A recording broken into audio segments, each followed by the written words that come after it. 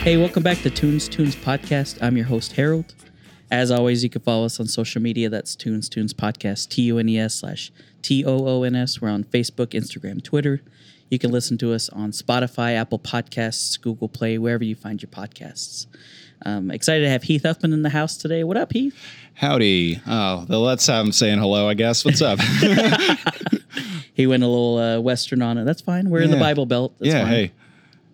There's I used to really give my dad a lot of guff for howdy, but now I'm a howdy guy. It's a bummer. You've become a howdy one yourself. Yeah, I've joined the sacred order of howdy. Well, real quick, guys, we'll give a shout out to Mint Apparel, top of the hour. Mint Apparel has what you need if you're looking for a local shop to do screen printing, embroidery, heat press vinyl. They can even take care of your branding and logo design needs. Check them out at mintapparel.com. That's mentapparel.com, or on social media on Facebook, Twitter, and Instagram. You can also request a quote by emailing them directly at info@mintapparel.com. Shout out to Mint Apparel. Shout out to John Knight. He's a good boy. He's one of the good ones, Heath.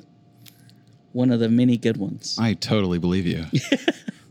But yeah, man, I appreciate you taking the time to come out. I had Alex Sanchez, the one of the co-hosts of the Praise Down. Mm-hmm. I'd become such a fan of that show after hearing James Nim on it.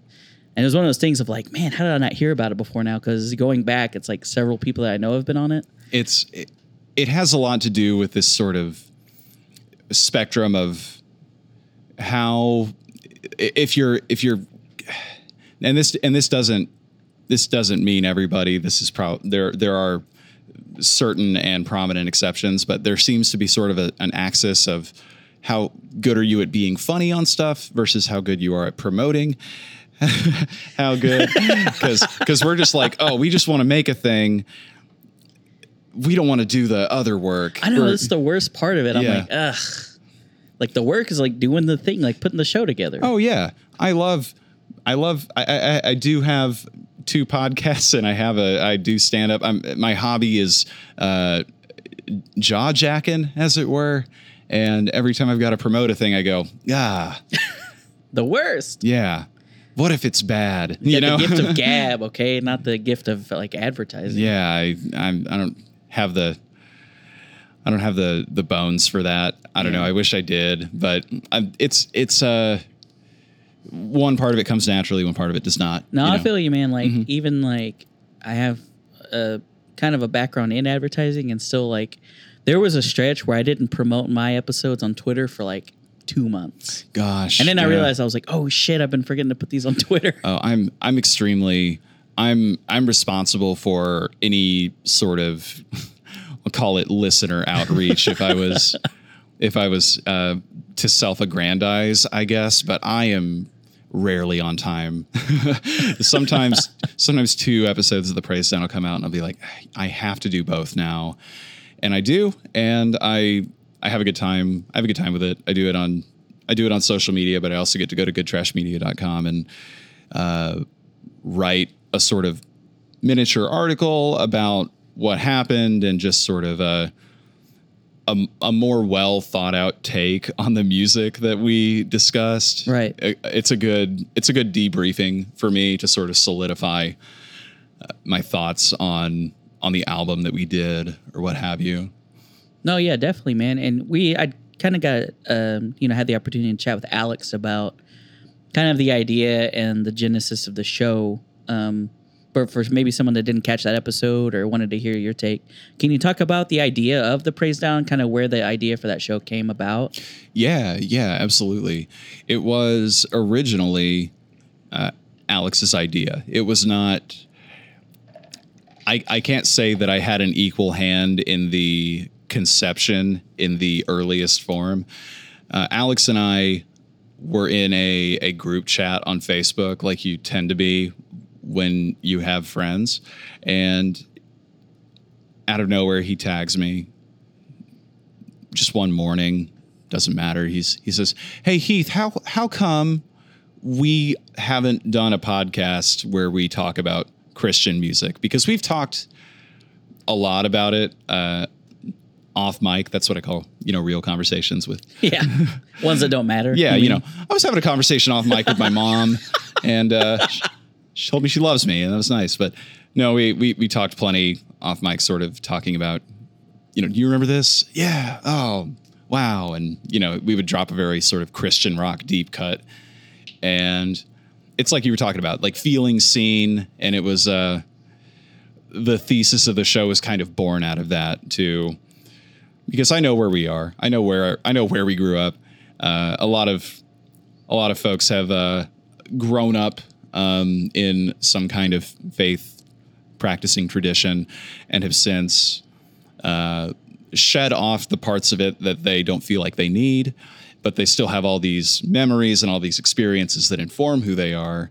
And the idea that I like about it is validating and sort of celebrating those experiences, or, in an opposite case, dunking on them and making fun of them a lot. Yeah, wasn't that fucked up? Yeah. No, it was definitely like to the biggest like selling point for the show for me personally, was just like, like you had mentioned earlier, where we're talking about it before like when you first got here, that it was this like idea, and I think it goes back to like the egocentrism of it, is that you don't think that anyone has had the same experience that you have had. Oh, truly. And I've heard like so many episodes where I'm like, oh my God, like, yeah, I remember that. Yeah. And it's like, I don't know, it just is just like validating in a way where you're like, yeah, I remember that. That was fucked up, wasn't it? Yeah. And my experience in the church, even though it's not something that I am actively pursuing at the time of this recording, was not, I wouldn't call it negative. I didn't go to a church where anybody who was crazy got to have a microphone. Right. So, I mean, I heard some things that the thing I do more often than go, that was fucked up, huh? The thing that I do more often is, wow, my youth pastor actually talked about that in a pretty informed and delicate way. Like, there was one time that there was a youth group Sunday morning where the subject was about drinking, and essentially the landing he stuck was nothing wrong with it. Just don't. It's your relationship to things that you need to keep an eye on rather than the things that you're having a relationship with. Jesus. Yeah, it was cool. That is pretty like. Yeah, I mean, that's still kind of, I haven't thrown that idea out for anything more serviceable or nuanced since then. And there were a lot of things like that where to bring it back, there's less of me ruminating on things that were fucked up and things that were kind of okay. It was neat. No, yeah, I definitely, and it's something that stuck out to you. I have a similar experience where I heard someone say, it was always like a big thing of addressing like, oh my God, like, are the gays going to heaven, or does God love the gays? Yeah. Like, and it's always the gays. And I'm like, really? But I heard it was like a guy that was like pretty high up in the church say, just like his take on it was just, he said, am I going to go like to a gay pride like rally? He's like, I probably wouldn't go to a gay pride rally. He's like, but does it affect my life one iota that people decide to do that? It's like I being just with a hate woman, parades. Yeah. But he was just saying like me being with a woman has, no effect on them being with a man. Like it's not like they don't care any more that I'm with a woman than I care than they're with a man. And I always thought that was like a really like interesting take, because I'm like, dude, you're like pretty high up in the church. He's like was a deacon? Yeah. He was a deacon in the church, and I was just like, oh my God. To this day, I still have no idea how Protestant bureaucracy works. He wasn't a woman. Let's just say that. Yeah, he was. He was one of the no girls allowed. Right. Tiers of church leadership. One of the things is that you can't be a woman. Like deacons can't be women traditionally. I mean, in a Baptist tradition, unless they've since downloaded some kind of patch that has allowed them to do that, then I still think that that's the case. However, like Methodists, I think you can be the preacher as a woman in the Methodist tradition. That's tight. Yeah. I mean, it's, I don't know. I didn't grow up Methodist. I grew up Baptist. So I'm same. maybe speaking out of school somewhat, but my best understanding of the Methodist tradition is it's just more progressive, Southern Baptist church, on a lot of sort of key sticking points that annoy people, you know? Yeah. There was one episode of The Praise Down where Alex just said, Methodists are just Baptists that don't hide their drinking. I always remember that joke. It was like Jews don't recognize. What is it? It's like Jews don't recognize Christ. Catholics don't recognize something, and then Baptists don't recognize each other at the liquor store. I'm like, that is so true. I love a good church joke.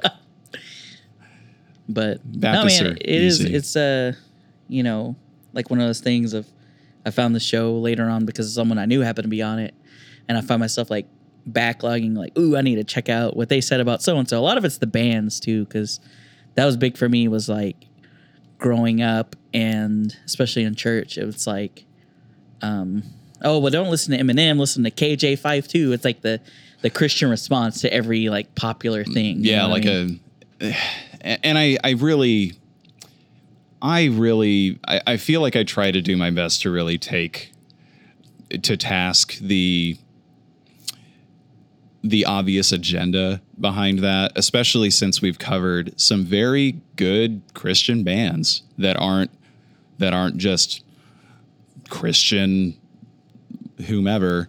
They're just, band, Christian guys, they're songwriters. Their experience is experience through a certain lens, and they don't make it your problem, you know? Right. Yeah. It's not like an agenda-fueled thing. It's just like we happen to be Christians, we make music type of thing. I will go to bat for KJ52's new stuff being oh shit okay. Hey, like okay, bars. He came with those bars. All yeah, right. I mean, and you know, I'm immune to this criticism of this sort of type now, but I'll say that KJ52 has done some very impressive things as of late, compared to Collaborations, which was a pretty corny album with some really weird things in it. Yeah. Excuse me, stir, your breath stank. That was the one bit I remember him doing. Like a song about stinky breath. There's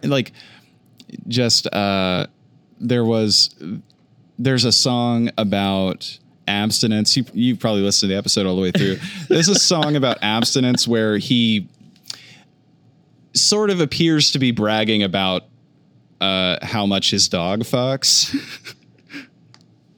Hey man, good for him. He's like, I love my dog. My dog lays pipe, dude. You should see this dog fuck. That dog fucks. Am I right? Yeah, I don't hang out with dogs. This dog fucks. Yeah, I saw him in the pound, fucking, and I was like, no pun intended. He's going home with me. Was the pound for him? That is amazing. Fucking hell. It was just a weird sort of. Sorry. He seemed to be proud of it in a way that felt off message. It's a little off kilter, but we'll take it. Just weird flex, but okay, KJ. Yeah. One of the other shows that you is like you work on that every other week, along with the Praise Down, is Paneled, and that's one Alex had mentioned it, but can you talk about that show a little bit, like who you do that show with and like the vibe behind that? Yeah, absolutely. I should start by saying that I am a comic book novice. I barely read regular books, which is not something I'm proud of. However, I was approached by Kyler Selby, who wanted to, again, just had this idea. He also doesn't know a whole lot about comic books, but he wanted me to host a thing. And so I said, yeah, well, what do you got? And the the thesis that was sort of born out of this, like the show that came out was a discussion about, you know, time periods and how they might have reflected what was on the author's mind when the comic was written. We talked about the authors themselves. We talked about the history of a character if we were discussing like notable character. And after that, after we've sort of outlined the sort of, after we've outlined the idea of this book, we go into a table read, and the table reads are always extremely fun. I get to do very silly voices, sometimes very serious voices.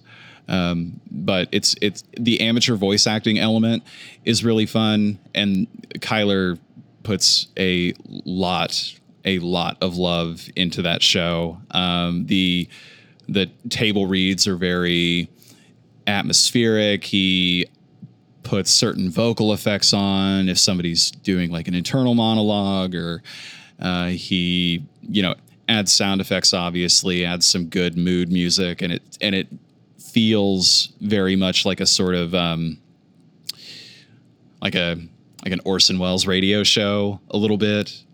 Like before they had TV, essentially, they're like, people would gather around the radio and they would point guard the whole thing. Like, this is what's happening. This is the scene, stuff like that. Yeah. It feels like a sort of narrative tradition that radio has been doing for a long time. And it's really exciting to carry that on. We brought in Cameron Brewer. We brought in Austin Bates, who are my two favorite people who know entirely too much about comic books. Cameron got his master's degree writing his thesis over comic books. Fuck. Yeah, specifically over the I think he told me one time, and what I seem to remember is he wrote his thesis over comparing Sam Wilson, the Falcon, becoming Captain America. I sure hope it's Sam Wilson. And he compared it to the Obama presidency and sort of the reactionary blowback from both of those changes. It sounds Jesus, like a sounds intense. Really neat master's paper. Yeah. Yeah. He complained on an episode about how nobody tried really hard to write Sam Wilson very, very well. So he bragged about thinking more about this than the people who made the book. Yeah, probably. I mean, in that context, probably. And Austin works down at New World Comics, which is my favorite comic book store in town. Tight. And he makes these really cool tables. He decorates tables and other sort of pieces of furniture, etc., with comic book panels, and he sort of arranges them and collages them in really cool ways. And you can follow him on Instagram at Bates You can follow him on Instagram at Bates Branded Projects. Say that 3 times fast. Bates Branded Projects? Yeah, BATES. That is tough. Branded Projects. Yeah, it's a hard one. But what isn't hard is seeing how good he does a job on those tables. Shout out those tables, man. Yeah. Cut it, print it. I did a good ad. That's a good plug, man. Integrated marketing. There we go. Yeah. It's a native marketing or integrated. Yeah. I'm not an ads guy. That's you. Me neither. No, man, it's cool to see like so many creative outlets for people that want to do different things like that, because it's pretty 2 different shows, but it's cool that you get to do 2 different things on these, 2 different outlets. Yeah, and we got some really fascinating feedback. What Kyler wanted is sort of happening. His idea was he wanted to make comics more accessible to people with vision difficulties, reading difficulties, anything that might impair you from engaging with comic books.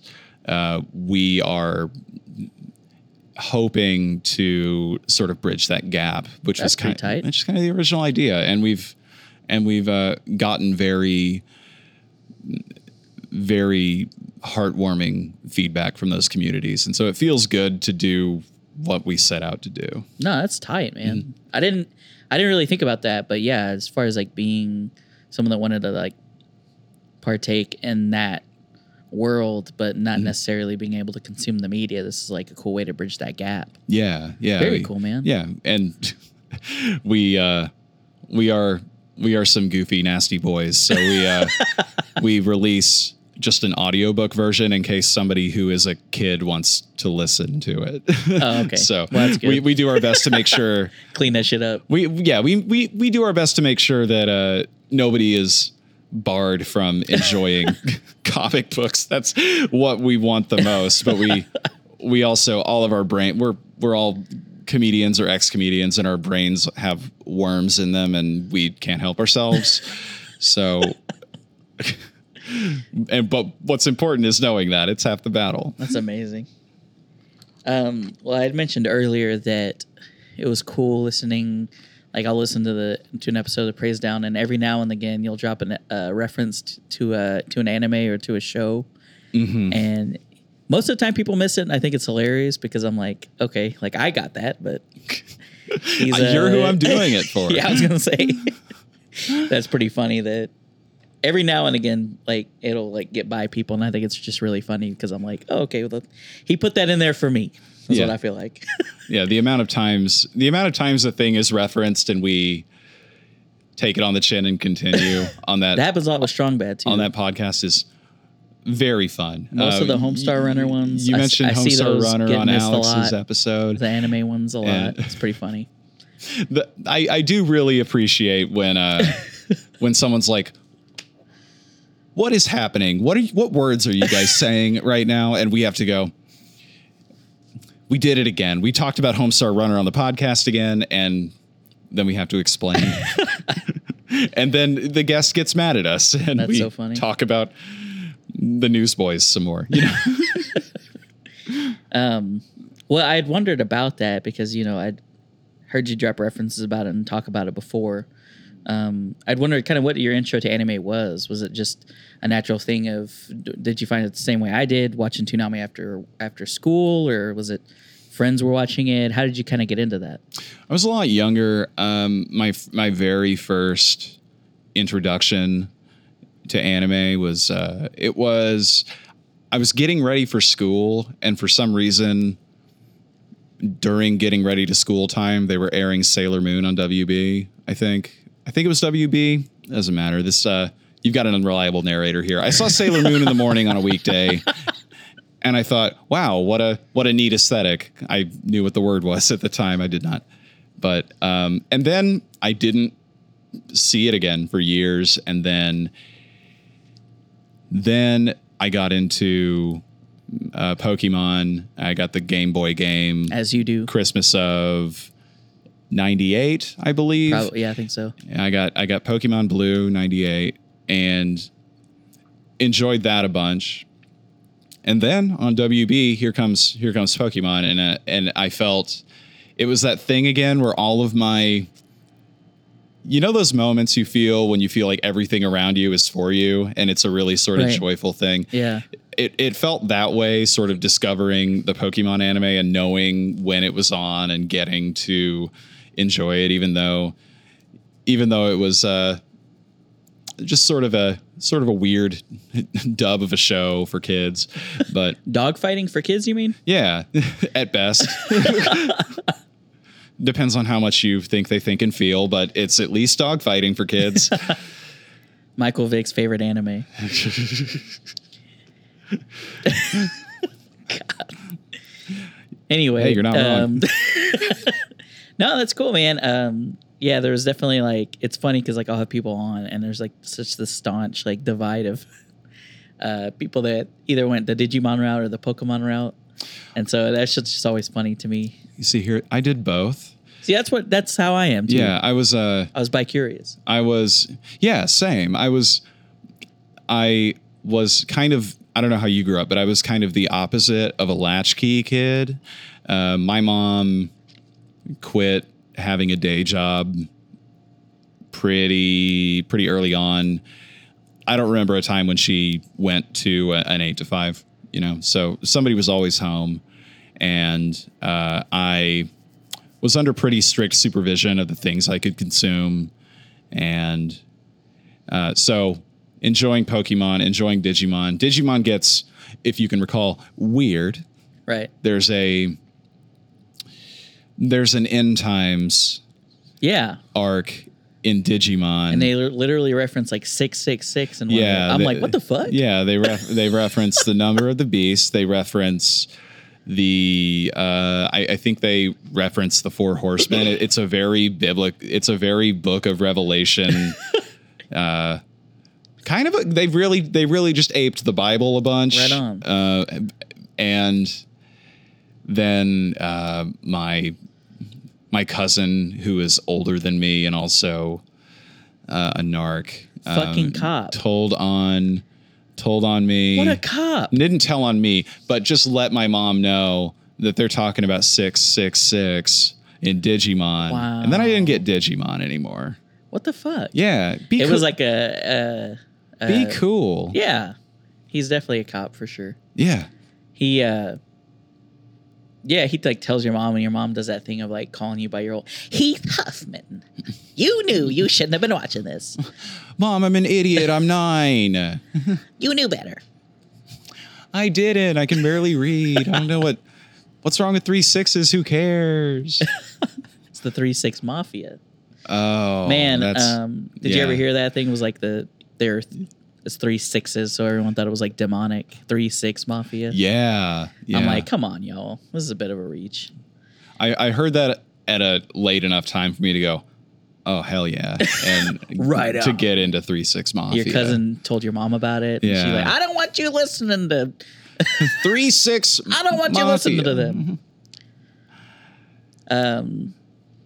No, man, it's yeah, I definitely remember that because it was just so funny to like. I remember being a kid and watching that and thinking, "Oh my god, is this like some Bible stuff? Like what happened, Digimon? Like you really jumped the shark?" Yeah, on this. it was. What a strange anime. Like, it's very one half is an anime, the other half is sort of a Hieronymus Bosch painting, kind of like Evangelion, you know. It was very jarring.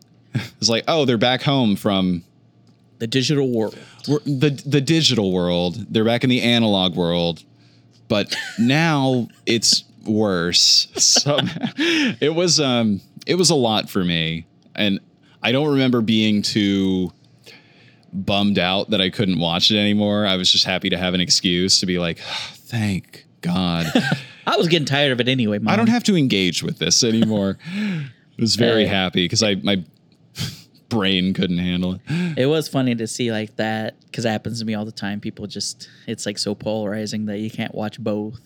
I'm like, listen, I watched both. Like, I don't know what to tell you. Yeah, you can drink Pepsi and Coke. Like, it's not illegal. There's no rule. Yeah. So I'm like, calm down, y'all. But that's just part of like the fandom, you know what I mean? There's like, you either pick one or the other. And I'm like, okay. So I'm a filthy casual when it comes to anime. So I'm like, ew. I mean, I think it's very important to own that label. I think it's very important to essentially call those sort of ideas of fandom on their nonsense. Sometimes, like, you can either be a Pokemon person or a Digimon person. Like, why? Yeah. This seems like a lot of work to do to enjoy stuff. Yeah, like we're having fun watching these cartoons. Like, why do we have to like make it? It's almost putting like an adult thing on it. Like, yeah. I'm not making a decision about this. It's a fucking cartoon. Yeah, I'm not joining a forum to watch TV, you know? Deadass. One of the shows that you had mentioned was one of your favorites. I think Parker that I had on. Parker Ray works here at the Tower Theater. And we had never really talked about Gurren Lagann before on the show. Oh, buddy. And he had mentioned it, and it was one that I never watched. And I watched the first couple episodes. I haven't like gotten back on it yet. But I liked what I saw. But I'd wondered what was like your intro to that, and like what's like your essentially your come to Jesus talk for that show. Like, why should people check that out if they haven't watched it yet? Well, I was in college, and the only reason I check anything out is I've heard enough times from enough people that I have to. And the only real explanation I got was it's good. And there's not really a very serviceable or good way to explain why it's good without just watching it. It's 20 it's a little bit over 20 episodes. It's not going to eat up a bunch of your time. And the thing that I hear a lot is, you know, people like you who've only seen a couple of the episodes it just feels like a very run-of-the-mill pervert cartoon. And it takes a little bit of time to get going. But I think that's potentially intentional. So the reason I say that is I had watched the show all the way through and I thought, wow, this is a very good anime.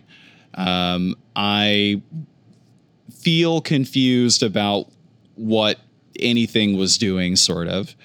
And so this is the only anime and, you know, one of the few pieces of media in general that I had finished and then gone to the internet to gobble up as much analysis. Right. Like, what did other people think about this? Yeah, because I know that that's a thing that's like second nature to certain people, but I am a media consumer fool, and sometimes I'll go, pretty good, and it's pretty good, and then eat, I guess, and probably chat, but want to just not go into the internet and get into the minutia of it. But this was one of those times where I was like, oh no, so much happened in that. I've got to organize this in my head. And I went and I found, you know, some YouTube videos, some write-ups, and a lot of it was very interesting, and it checked the right boxes for me, because I feel like a lot of good anime that I like has some kind of motivational bend to it. And the thing that I eventually ended up arriving at is like an elevator pitch for Gurren Lagann, is that it's a parody of Gundam that very quickly quits being a parody of Gundam and begins being a show about exceeding every expectation placed on you possible. It's like a meta mech. Yeah, it makes good anime to me, makes it cool to try. And it makes it cool to be emotional and vulnerable and care about things, if that makes sense. Yeah, that was like the pitch to me initially, was just like, I've been into a couple mechs and people are like, oh, it's a mech, you should check it out. And so there's not a particular reason why I didn't finish it. It was just like one of those things of every time I have someone on, they have a show for me to check out. So then I watch a couple episodes and then fall off. Watch a couple episodes and something else fall off. Like, oh yeah, I forget to finish things constantly. Yeah, I was gonna say. Yeah. And I'm not a huge I'm not someone that's like I would consider myself like a completionist. Yeah. But I'm like, I'll get to it. But it was one that, you know, the couple episodes I did watch were interesting to me enough to be like, oh, okay, I would watch this. Yeah. Even like the one that I've been watching Baki on Netflix. I've been seeing that. Still haven't seen it. Still haven't finished it, but it's really good. Oh. And I watched 6 episodes in a row and then just fumbled at the goal line. I haven't finished it yet. I intend to finish it, but it was a Netflix original that I was like, this looks pretty interesting. And then I watched it and I was just like, holy shit, this is like some Fists of the North Star type shit. Super violent. I don't finish things I like all the time. Yeah. Yeah.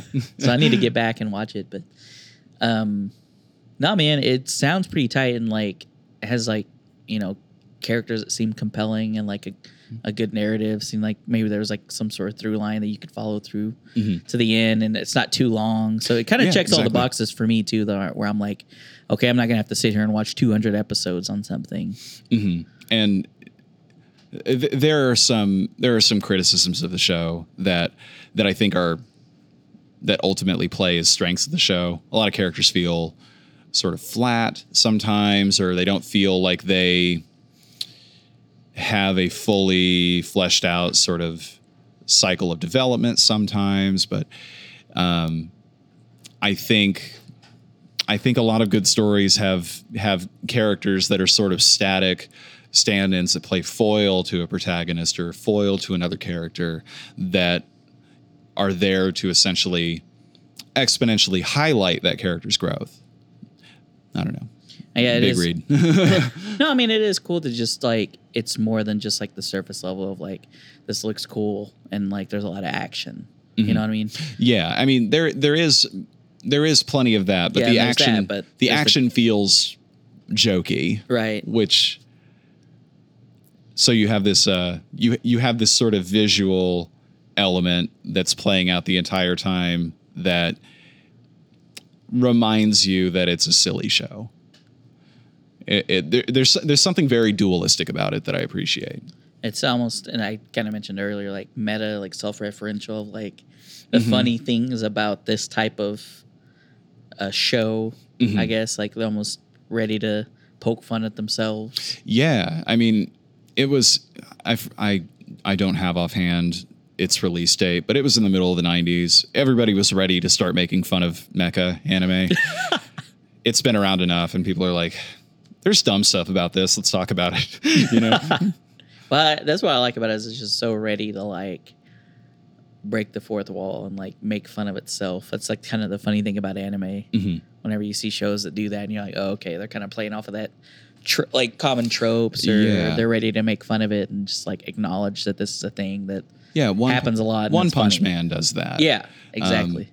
The thing that I think separates those two shows is I feel like Gurren Lagann takes making fun of itself a lot more seriously than One Punch Man. It feels they both achieve the goals they're setting out to do. I just admire the goal that Gurren Lagann achieves more. Right on. If that makes sense. Oh yeah, I get that, man.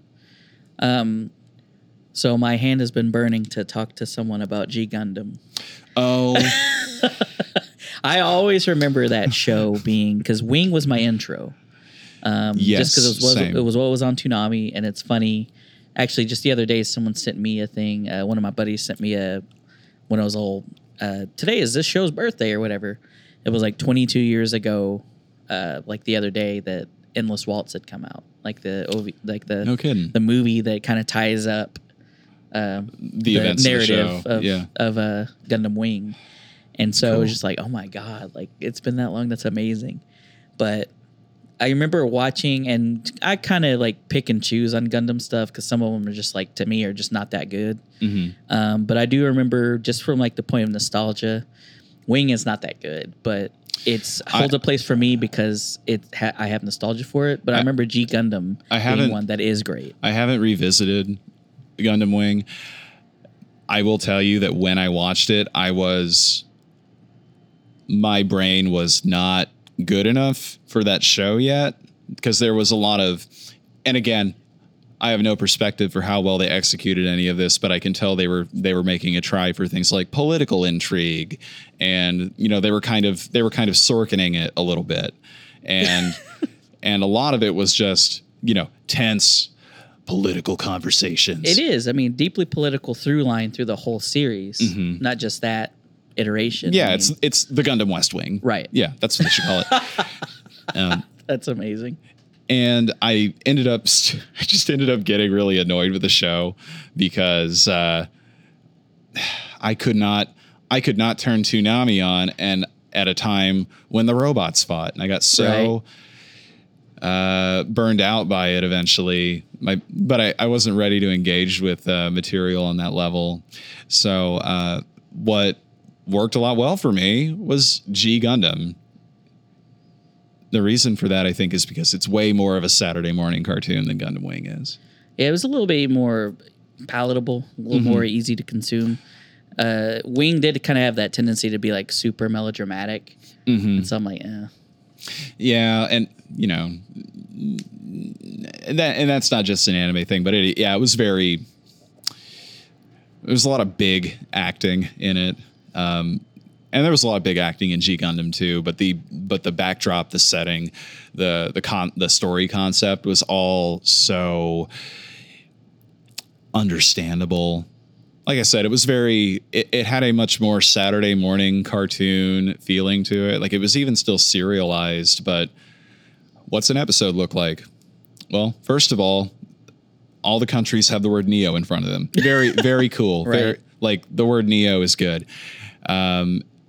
and just about every episode until they started tying it up and, getting real weird, was like, oh, Neo America is you got to fight him.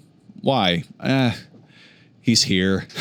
Right. It was like almost like Monster of the Week. This is the thing. Yeah, it was formulaic. It was very Monster of the Week. Here's your bad, and you've got to go and fight him, and he's gonna look good for a little bit, and then your robo hand's gonna get hot, and you're gonna. You can always count. My hand is burning. Yeah, your hand of yours is gonna burn with an awesome power, and it'll tell you to defeat him, and then he grabs the face, and there's a big orchestral overture that's very cool. Still love that song. And episode's over. Yeah, you could always count on the person in the enemy suit. Oh, and then fade into white. Yeah. Nobody ever. Amazing. No, I don't know if this got addressed in the show. Did those people get hurt? Or were they just frustrated? I think they get ejected from the suit. Because I was wondering, are they just frustrated when they're like, when your robot's face is getting burned off by the protagonist robot? Does it hurt your face, or are you just like, fuck my robot's face? I needed that. I've got to put this thing in the shop. God, this sucks. It's so expensive to fix these damn robots. That was one of the compelling things about the Gundam series in general, was that a lot of the shows, we got like 4Kids dubs, especially on Toonami. Mm-hmm. But Gundam was cool because you could see like that 4Kids dub, and there was no way around like people getting killed in that. They wouldn't explicitly show it as well, but they would show like that Saturday night block where they would show like unedited versions. Yeah. And people would get killed. Like we talked about it before, like the dubs literally being different. You would never hear them say kill during the Toonami block during the day. They would always say destroy. Yeah. So that was always really interesting to me. I'm like, oh. Yeah, I remember schoolyard rumors of how the Japanese version of whatever show you're watching is like crazy or whatever. Well, even Sailor Moon, you'd mentioned earlier. Two of the characters being lesbians. Yeah, but they're cousins in the Toonami dub. Not better. Don't do that. Be best. That's please. still try to. Why not friends? I don't know, man. It's just like funny to see. They're trying to nerf it, and they're trying to like police it basically because they're like, oh, we don't want kids to know that people are gay sometimes. Like, really? Like what? Okay, they're gonna find out, but they're not gonna find out because of us. We gotta exactly. Not on my watch. Someone at Does Funimation the good said, name of 4Kids dubs not mean anything to you? Well, I mean, it's just like I think it's a good like look, and like it's a microcosm of the time of what type of things they were putting out, what was okay. Yeah. Even now we got shows like I don't necessarily like watch Steven Universe a ton, but there's a lot of things that are suggestive of like same-sex stuff. I've completed 3 seasons. Yeah. So I mean, I don't know that shows like that would have happened without anime being kind of getting into the Western audience and then getting a little bit more accepted and kind of paving the way for stuff like what I think is fascinating in a needed change in the way children's programming is shifting is a move away from violence, whether implied or not, and the acceptance of people that lead lives that don't look like yours. right. Yeah, I think that's very, very important, and I think sort of like a much needed education for children to grow up in this time or any to first off be accepting, second off don't be cool with the amount of violence that you see all the time. Right. Yeah. Well, it's like one of those things, as much violence as we saw, it kind of is a testament to now how desensitized we are to things that we consume now. I feel resensitized to violence weirdly. Yeah. I'm also not an avid watcher of anything because I'm very bad. But I think there's a sort of like deprogramming that occurs because we grew up during the Wild West. Oh yeah. Portion of the internet, and you know, I work at a law firm that does personal injury law. The other day, I was handed a case, and I accidentally, because I was looking for some kind of official documentation, but I got photos of a fucked up foot. Jesus. Yeah, and I mean, those photos are important to the case, but I'm like, didn't want to see Right. Didn't want to see a mangled foot today. That sort of thing. So I feel you, man. Yeah. And I think you're right. I mean, I think in a way it was like it was literally like the Wild West, and now like kind of the time we're in now, it's like less okay for things to fly type of thing.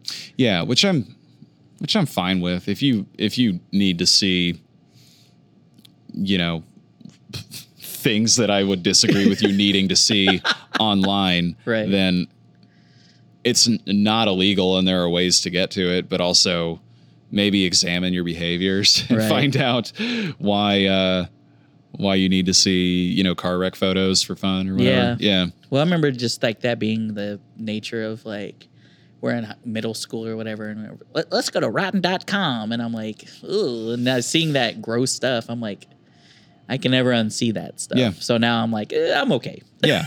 I don't have to see someone's hand caught in a meat grinder. I was watching Homestar Runner instead, and yeah. who probably had a better time, to be honest. That's over. Now I remember watching Teen Girl Squad, and thinking, what is this? But then just like, Was that your introduction? yeah. Yeah, same. And not being able to stop saying arrowed. Like, Oh, my stomach lining. you could be burnt or dead. It took me so long to figure out that there was more than that came from after seeing Teen Girl Squad. Because the kids that I got it from were like, "Oh, you got to watch Teen Girl Squad," and I did, and I was like, "This is cool. Is this all there is?" Is that it though? Because there's like 4 of these, and I need more of them. Oh yeah. Like when I first like found that stuff, I'm like, okay, I need to mainline everything I can find on this. Oh yeah. Like this is amazing. Oh, it was awesome. And after just shooting Homestar Runner directly into my veins for all of 6th grade, I went to Michigan to see my extended family, and all my other cousins had seen Homestar Runner, and we must have been the most insufferable children that year. Oh my God. Those voices. But man, if I didn't have a good time with those people, I was like, they get me. And this is my personality right now. Yeah, Perfect. Like the thing of what we were talking about earlier of like when someone else has seen something that you've seen that you didn't know, that I thought this was my thing, but you know that too. This is tight. Yeah. And I think I had talked to Alex when I had him on about it. It was like, it seemed like that like Homestar Runner had been sent to every youth pastor that was heading to Falls Creek that year. Because when we went, it was like Homestar Runner references everywhere. And my youth pastor had a Strong Bad hoodie. It was like had a hoodie. It just had Strong Bad's face on it. And he was getting like hella love like left and right for it. And I'm like, that's amazing. Yeah, our youth pastors were truly like on the smooth tip in middle school, you know? Not in a way that I'd seen after that. There was one time I was coming back from church camp, and not a youth pastor, but just an older youth group member. She had it's going to blow your head off, a Homestar Runner themed Reliant K t-shirt. What? Yeah. It exists. Like my 2 favorite things at that time in one. The logo R star K. Wow. Yeah. And I was slow on everything. So despite being America's #1 Christian at the time, I had not listened to Reliant K yet. And I was like, "What's that?" And she said, "It's a Reliant K t-shirt." And I said, "Cool, it's like Homestar Runner." And then I went and listened to Reliant K, and that love affair began. And they're big fans of Yeah. Homestar Runner, obviously. Yeah. Matt Thiessen is weirdly pretty solid on Twitter. He's like, yeah, one of those things. He's a very funny, intelligent guy. His lyrics are goofy, Right. And his sense of humor is very in line with the way he writes songs. Right. Lots of punny stuff. I don't know. They're a funny band. Yeah. I mean, just the covers that they do and like just the antics they get into are funny. I saw Relient K at Rose State College. Really? Cool. I have to admit, I was mostly there to see Copeland because Copeland opened and a band that I was super into at the time named Barcelona. And then Relient K was a headliner. I think I remember listening to Barcelona, but I can't say for sure. That sounds extremely familiar. Yeah, they're great, man. They're from Seattle. So it's like super, I don't know, like very piano driven. You get like hints of Death Cab in there, but the 2009 sound. Yeah, exactly. You know, you know. Yeah, we all heard The Fray, and for 20 minutes we were like, The Fray rules. And then we heard How to Save a Life 600 times, and we said, this doesn't rip. God. And then Death Cab for Cutie said, don't worry, we got you. We don't rip, but we're sad. Here's transatlanticism. Yeah, and I put that in the document, but big high school Death Cab head. Hey, who wasn't? Though? Yeah, it's that time, man. Yeah, everybody was super into Dashboard and all that shit at that time. I like Dashboard. Okay, I had sort of missed emo in general for what I would call image obsessive reasons, because the people that made fun of emo kids got to me before emo kids did, right? And that's the only reason that happened, I think. So you jumped on that bandwagon? Yeah, I was like, I love feeling better than people. How'd you know? Well, it's just like, you know, like a lot of these shows that we found at times where that was like our shit. Mm-hmm. That's like how emo was. Like, hit me at a time where it was like, I thought that I should have been angsty and like emotional and stuff. And yeah, so and along I comes mean, this music genre that seems to relate to how I'm feeling. Yeah, and I mean, we were angsty and emotional, but we didn't have the words and images to put to it, and we needed that. You know what I mean?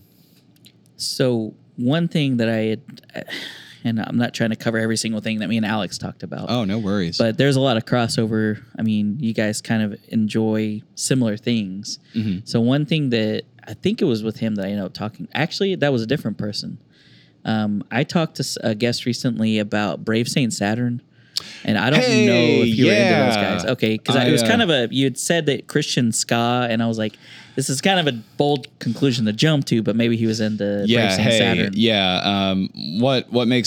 What's more, I guess, concise than me saying I was just into Christian ska is that I was into whatever Reese Roper was doing for 3 years of my young life. And for what it's worth, I will still go to bat for Reese Roper and his good friends in that band.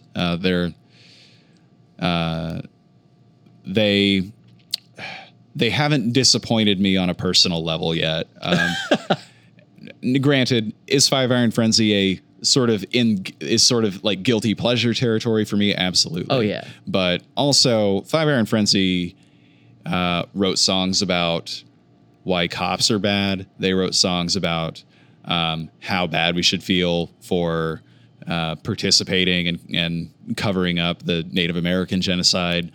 They wrote like 3 or 4 songs about that, and it wasn't cute, and it wasn't.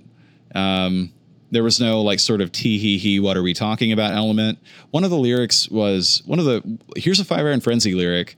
How many people can you kill? Look at your $20 bill. Damn. Yeah, like them's the breaks. They weren't fucking around. No, bro. They absolutely were not. Like, yeah, they wrote a song about different strokes also, and a song about why Canada is cool. And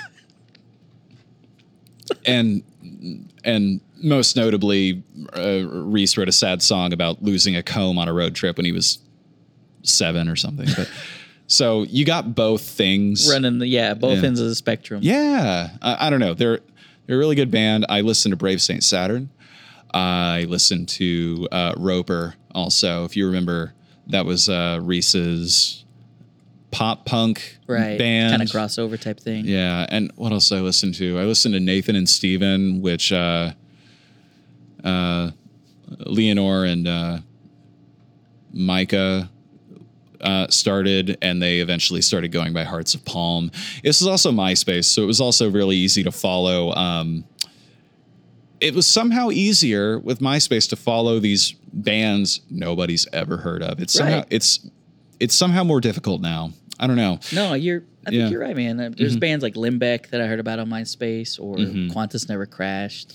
Just these obscure fucking bands that people's eyes glaze over when I talk about. They're like, what are you talking about? But especially things like Five Iron Frenzy, Brave Saint Saturn. Brave Saint Saturn actually got a burned CD from a friend of mine who was like a Church of Christer, who like was like the biggest Rule follower, but somehow was like introduced me to a lot of amazing music by just giving me a bunch of like random burned CDs that he had. I got Is This It by The Strokes from him. Cool. I got I always remember that Brave Saint Saturn album though, specifically that song Daylight. Yeah, I'm like, holy shit, this is like Five Iron Frenzy meets like Angels and Airwaves or something. It's really good. It's if I recall correctly, it's a rock opera. Yeah. And I mean, if you just consider it as sort of just like a linear concept, like a rock opera is, the ending is it resolves things in a very big, grandiose way, lots of fanfare, and it's got like it's got a lot of really cool ballads, and I was just starting to give a shit about space. It came at the right time. Right.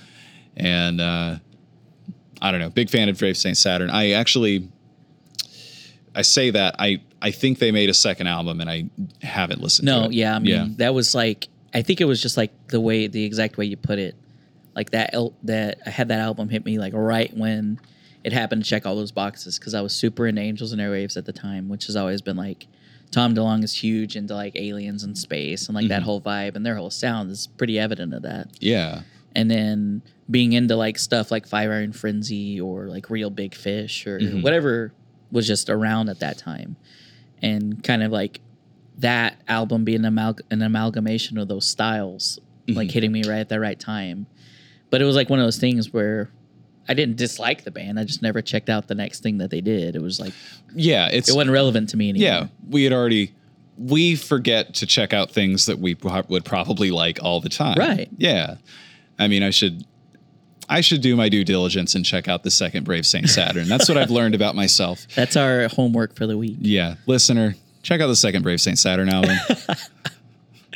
Check back next week and I'll go to church. If you want. We say as we record on a Sunday. Yeah. The Lord's Day. We're not supposed to be working today. What the fuck, Heath? Hey, baby, this ain't work. God damn it, Heath. Yeah. When do you do what you love? Nah, dude, Five Iron Frenzy, I was stoked to see you talk about that. The Format was a band that I was super fucking into. Dog Problems, still one of my favorite albums of all time. Dog Problems is still...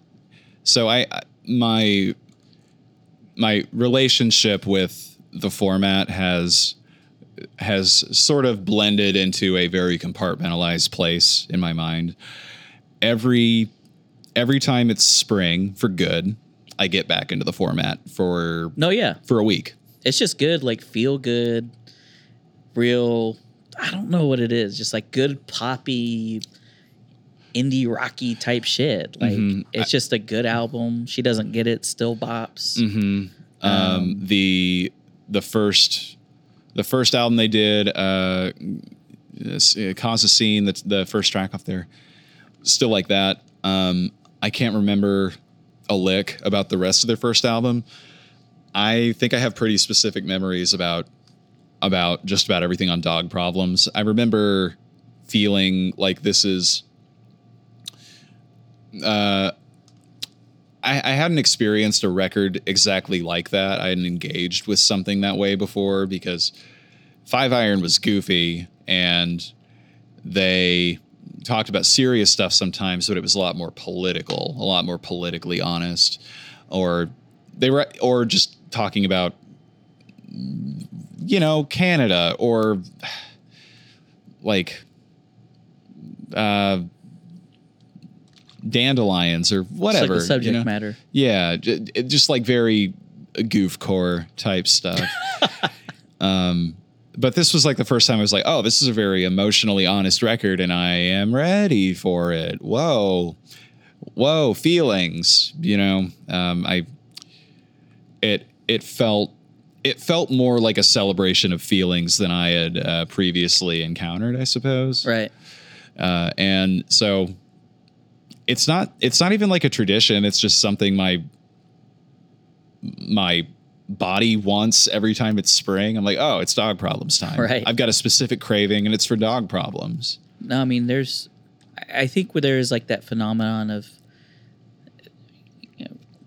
for some reason, music being tied to just the way that I experience it, that is in that same way when it's like the certain climate or something going on in my life, certain season of life. Mm-hmm. I'm like, oh, I need to play that again. Yeah. Every time it's summer, I play Phantom Planet because I love Phantom Planet, and I was super into stuff like that and Rooney around that time. And I'm like, okay, this is just like my soundtrack for the summer, like forever. When it's like rainy out, I always want to listen to like stuff like Barcelona and Def I'm Cab. locking it in. Yeah. Lately, my music taste is in shambles. It's bad because I just listen to YouTube DJ mixes. My God. Trapping in Japan 1 through 13. Trapping in Brazil. Trapping in Heaven. Trapping in Heaven. I can't defend it, but it's extremely good. It's not an album. It's just, DJ mixes that are like an hour and change long. Right. And, songs you recognize kind of interpolate in and out, and it has sort of a post vaporwave backdrop. It's neat, No, I feel you, man. One band that you had mentioned was one of those ones where like I felt like no one else really was like super into Explosions in the Sky when I was into them. Mm-hmm. But I still find myself listening to that if I'm like on a long drive, or if I just want to unwind, or if I'm like doing something that takes a lot of concentration where I don't want to listen to music or that has words, or like a podcast. Yeah. Just that From West Texas type shit. Your Hand in Mine. Mm-hmm. Stuff like that is just like iconic to like, when I hear it, I'm like, man, I remember exactly where I was in high school when I heard that. Yeah, it's football emo is what it really is. Yeah. Friday Night Lights. It's an emo football movie. But that soundtrack's it fits so well with that movie. And an emo football TV show. But yes, you're correct. Yeah. Did they do the music for the show? Because I thought it was like a bizarro Explosion in the Sky did it for the show. If that's true, I absolutely believe that. However, good job. Neither of us has done our due diligence. We'll throw that disclaimer out now. I'm allergic to research. I will not do it. You can't make me do research. What is this, school? Yeah, man. I thought we were having fun here. But what was your intro to Explosions in the Sky? Was that just a natural thing of like what you're consuming at the time, or what? I was transitioning out of my musical diet consisting primarily of Christian music, and it felt like Christian rock methadone to me. I'm like, oh, no words. I can just assign whatever meaning goes here. Like I wasn't done being a Christian yet, but I also needed something. A buffer. I needed something at the time that wasn't too concerned with telling me what it was. Right. I just needed something that was, if that makes sense. And post rock in general kind of did that. I'd gotten into Sigur Rós.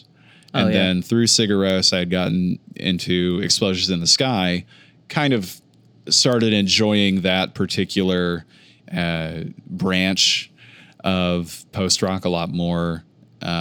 Listen to Explosions in the Sky a bunch. I was a high school jogger, which is strange. So I was like, oh, Like cross country type thing, or no. or just for fun? Like Yeah, you just I was jogged? never a high school athlete. I was in marching band. Right. But I somehow started liking running somewhere around my sophomore year of high school, and I ran for about 4 years after that, pretty religiously. And I had started putting Explosions in the Sky on and running, and it felt like a very contemplative, Fucking epic running soundtrack, my dude. yeah. I maybe sort of narcissistically got into film scoring my own life a bunch, and I think everybody's done that. yeah, I think that's yeah. I mean, there's a narcissistic streak in each of us, I think. Yeah. But that was just the way mine manifested. right. Through that, I got to This Will Destroy You, which I was is the just other about to mention them. the yeah. other football emo band. The and- Room. They were in that movie, The Room. Yeah, American Football, not a football emo band, just an emo band. They're from Chicago. What do they know about football?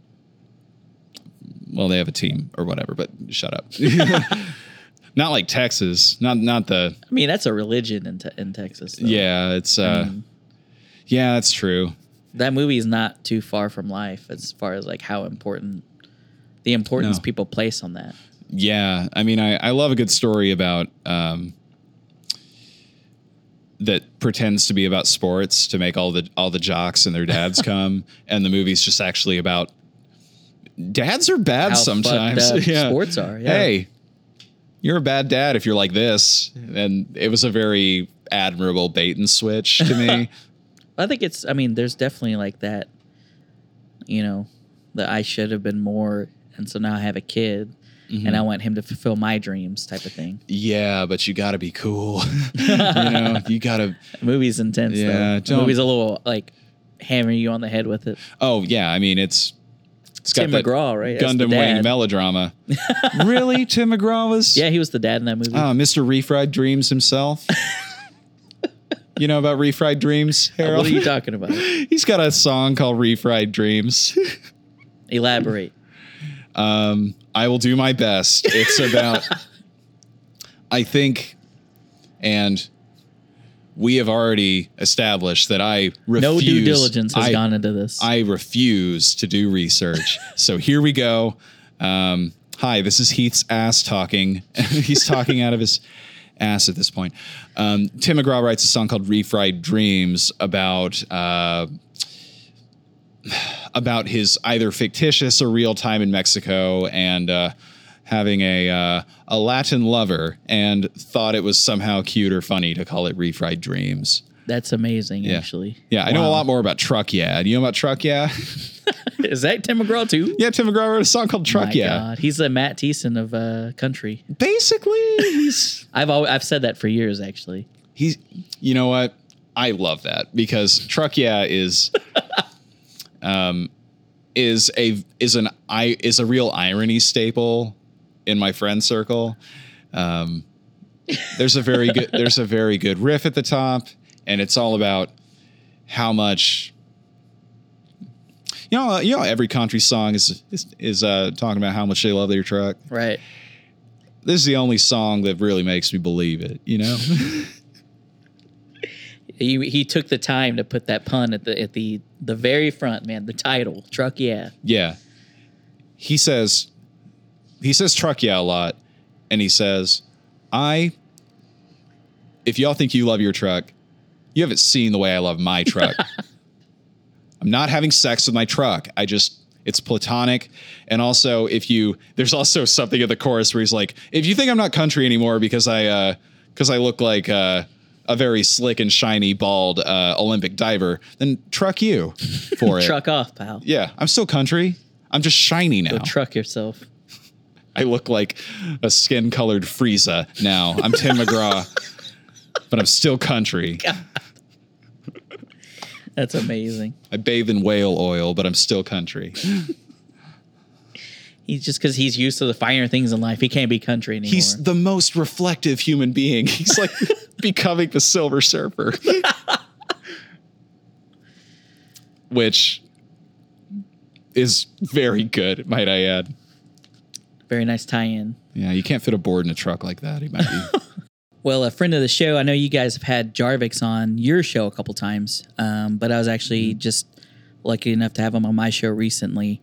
And it's been kind of a funny thing because, like, I'm actually also a big fan of Boys Podcast, Robbie and Josh. Yeah. And so it was like this weird thing of like, Alex was on my show and then he was on Boys, and then Jarvix was on your show, then he was on mine. It was like, we're all kind of like jumping around here. And then, gosh, I can't remember how long ago, but I was on Boys. Yeah, I remember that episode. With Christopher. Yeah, it was. It was pretty early on. Yeah, too. it was like a 50-something, I think. I don't think I was on until after 100. They like scraped the bottom of the barrel, so they're finally like, we'll bring him in.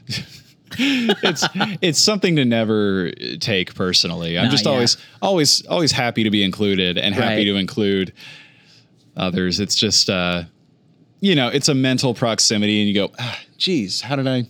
Well, that's I was gonna say that's exactly what happened with Jarvix. Is I've been meaning to have him on since last year. Yeah, and then just I got a new job, and like just the minutia of like everyday life. Like I would have someone on and schedule him, then he would kind of fall back on the list, and then finally was able to get him on. Yeah, you've got a pile of papers on your brain desk, and sometimes life puts something on top. Right, exactly.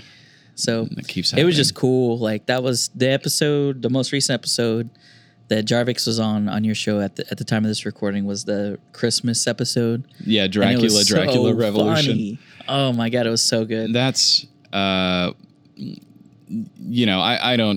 don't play favorites, but there was a moment on that podcast that I am gonna that I'm putting in my top 3 all time moments on mic, which is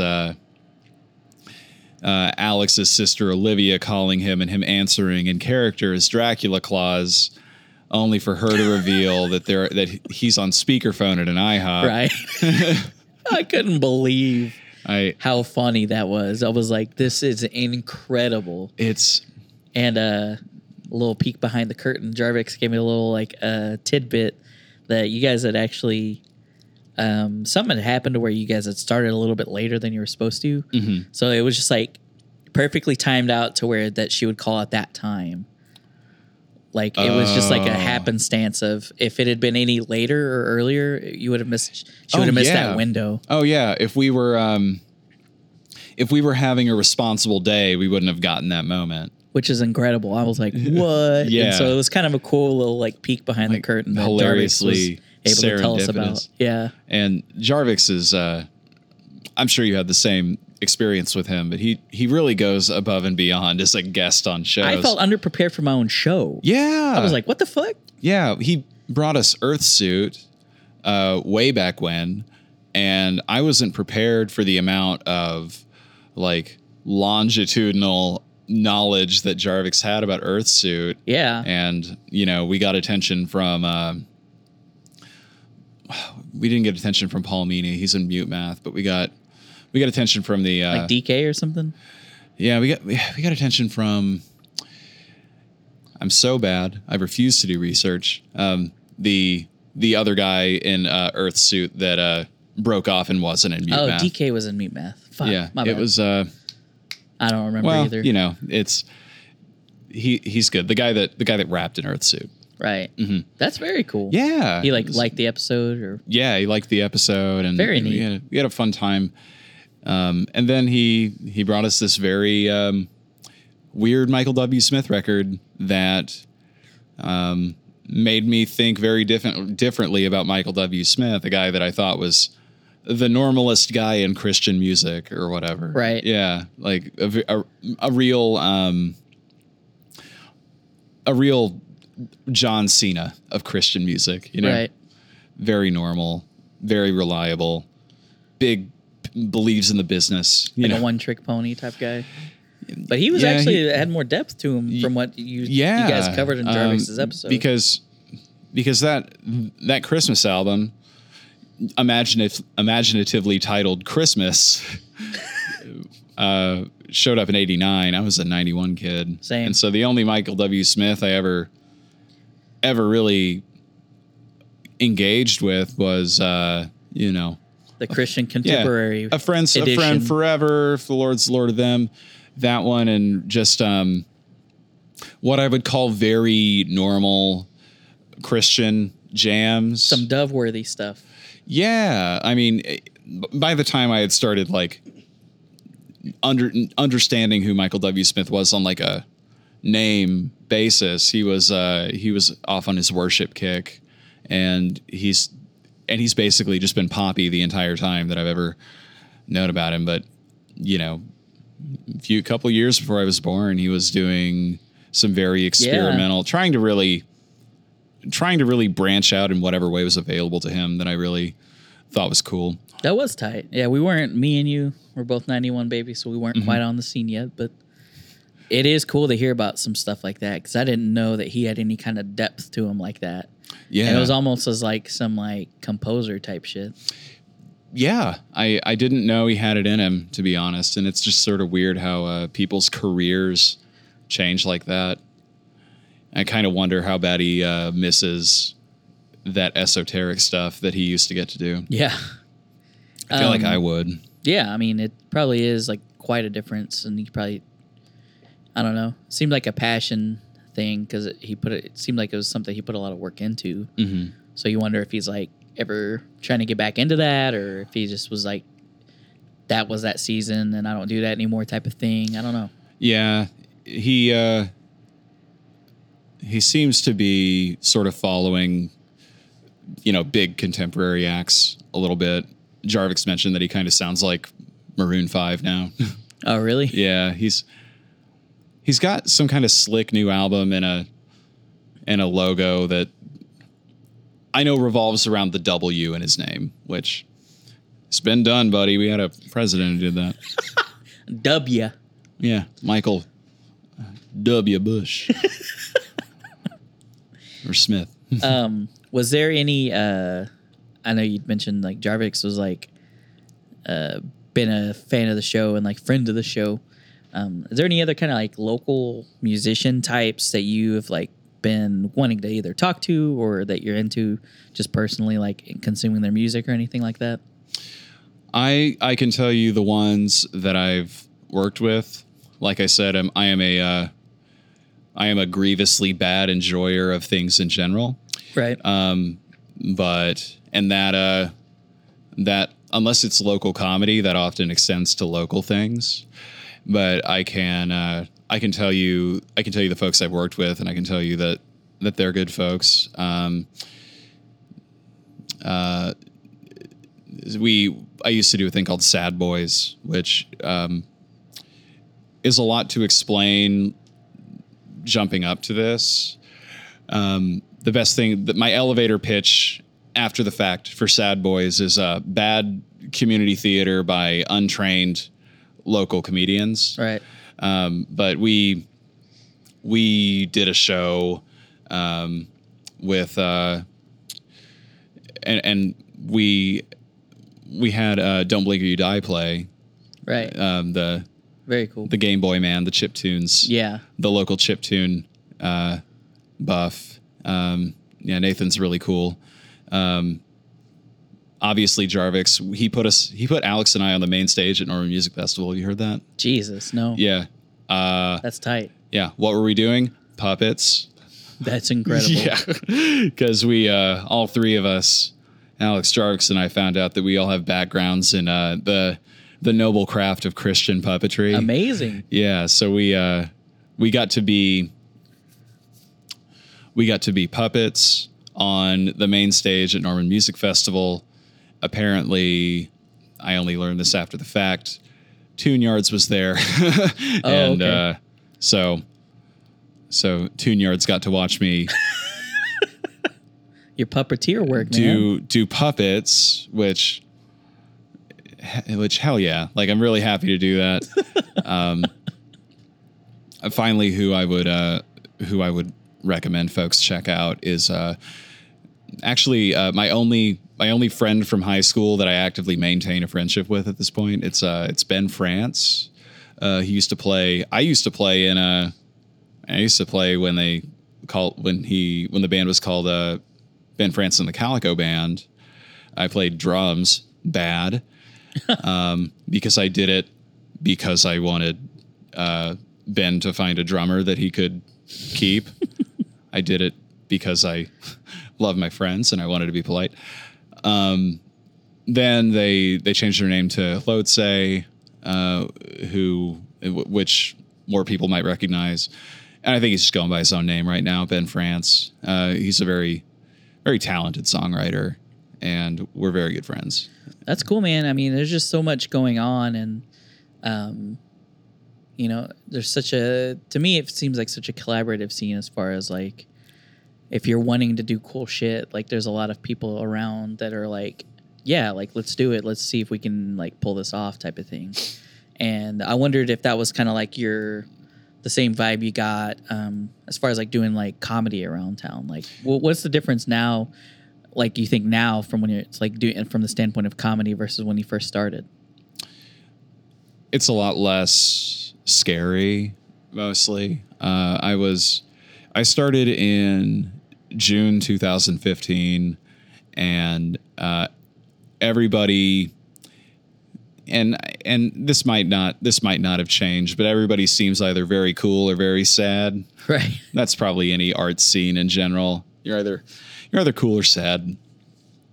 But the amount of comedy I do is in a very constant state of flux, depending on my involvement level, my spoons, like my energy that I have. How much of my energy is like being diverted to podcasts, but I'm still doing comedy. I'm still there. And I've made like the best friends that I've ever had in my life, full stop, doing comedy. And I think that's a very special and very important thing to me. And everybody is always down to put something together, and it's okay if I'm not down, and it's okay if anybody else isn't down. Just whoever's down gets together, makes a thing. And I really like that sort of idea. Right. There are no sort of expectations about us being technically creatives as comics, burning the candle at both ends. Because I imagine just anybody who makes stuff has sort of dealt with these people that either I would say fetishize or like take advantage of or expect people to just like artists to be these constantly tired, tortured people. And I'm happy to be in a circle of people that doesn't really buy into that. Right. Yeah. Oh man, for sure. I mean, there's just so much, I don't know. It's just, I think about this, like Oklahoma City when I was in high school, like versus how it is now. And it's just like, man, there's just like always stuff going on. There's always like some cool stuff that someone's putting on or some cool event popping up. Mm-hmm. I'm like, this is so tight. Like that. So people are so willing to like go out and like do stuff and bring people along and, hey, you want to be a part of this? You want to get in on this type of thing? Yeah. I mean, there have been plenty of situations with, especially Sad Boys, where we would reach out to non-comics or friends we know, and we just say, hey, do you want to do something we think that you would be very perfect for on stage? Sometimes they say no, which is fine. Which is cool, yeah. Yeah, it's fine. But I love having that sort of executive power to include people that didn't really see themselves doing it or whatever. Like we worked pretty closely in tandem on these shows with the poetry scene here, actually. And poets are weird, funny people. A lot like comics, just they're more they say things more vulnerably. Yeah. I don't know. But I love that idea of bringing people together and keeping people in mind who would be good for a thing that I think they would enjoy doing. Right. And this might this might bum certain people out, but I think it's a really great thing that you don't have to feel like you're the only person doing something here, Yeah. because I don't want to have to live somewhere smaller and be the only stand-up comic in, Idabel, Right. Yeah. Because that would be exhausting. That'd be hard. And thankless. Yeah. I think it is like nice that it's, big enough that there's like plenty of things going on, but not to the point where it's just like crazy, like saturated dog eat dog type of thing. Yeah. I hear New York stories and I hear LA stories, and it sounds extremely exhausting. So I kind of have to contend with this idea of how bad do I want it? That kind of thing. But I think that's the wrong question to ask. I don't think there are a lot of situations where that's the right question to ask, because again, there's this romanticization of people sacrificing so much for doing the thing that they want to do, which is it's a premise I don't agree with, because taking care of yourself is part of doing the thing you want to do. It's right. It's not something separate. And I don't know. I kind of think that's a narrative that's sort of put in place for people with resources to increase the labor value of creatives personally. But whatever. Socialism will win. No, I think you're right, man. And it's just, I don't know. I think we're just in an interesting time, and I'm excited to see like the things that come about, especially this year, because I feel like there are so many cool things that happened in 2018. Like, I'm stoked to see what happens this year. Like, as far as like people coming together and collaborating on stuff. Yeah, absolutely. I mean, I'm on the Praise Down. We're collaborating with a good friend of mine who is a very good slam poet in town, and we're working on the writing for our next year of high concept Praise Down weirdness, and it feels good to have. It feels, I don't know, it's kind of a weird, satisfying feeling, the feeling of assembling a team, or a feeling of coming together as part of an assembled team. I love that process, and I love that feeling. Like, you're either handpicking people to make your thing happen, or you've been handpicked to make somebody else's thing happen. Right. At the end of the day, I'm just down to make a thing. Right. Down to clown. Yes. Yeah, I'm notably always DTC. Yeah. Heath Huffman, DTC. It's your title. Yeah. Had to go to lots of school for that one. Dr. Heath Huffman, DTC.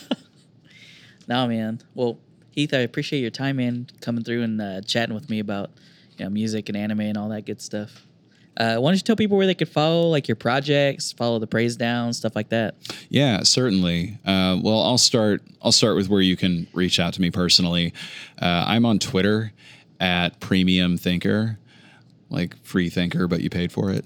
And I'm on Instagram at ASMR Man Cave. And you can find the Praise Down on Twitter at The Praise Down. We're also available on Apple Podcasts or whatever your preferred medicinal podcast dispensary is. You can find Paneled Podcast on Twitter and Instagram at Paneled. That's panel with an ED podcast on Twitter and Instagram at the same handle. And you can reach out to either of those on thepraisedown@gmail.com or paneledpodcast@gmail.com, respectively. And as far as shows, I don't know what I'll be booked on when this episode airs. However, if you want to find out where I will be booked and where I would like for you to go to bask in my comedy glory, you can follow me on Twitter. You can follow me on Instagram, or you can look me up on Facebook. I would strongly advise you look me up on Facebook in order to get that information, because that's where I definitely do it. Tight. Cool, man. Well, again, thanks for the time, for coming out. As always, guys, you can follow us on social media, Tunes Podcast, TUNES/TOONS. We're on Facebook, Instagram, Twitter. You can listen to us on Spotify, Apple Podcasts, wherever you find your podcasts. Thanks again, Heath. Hey, thank you so much. I had a great time.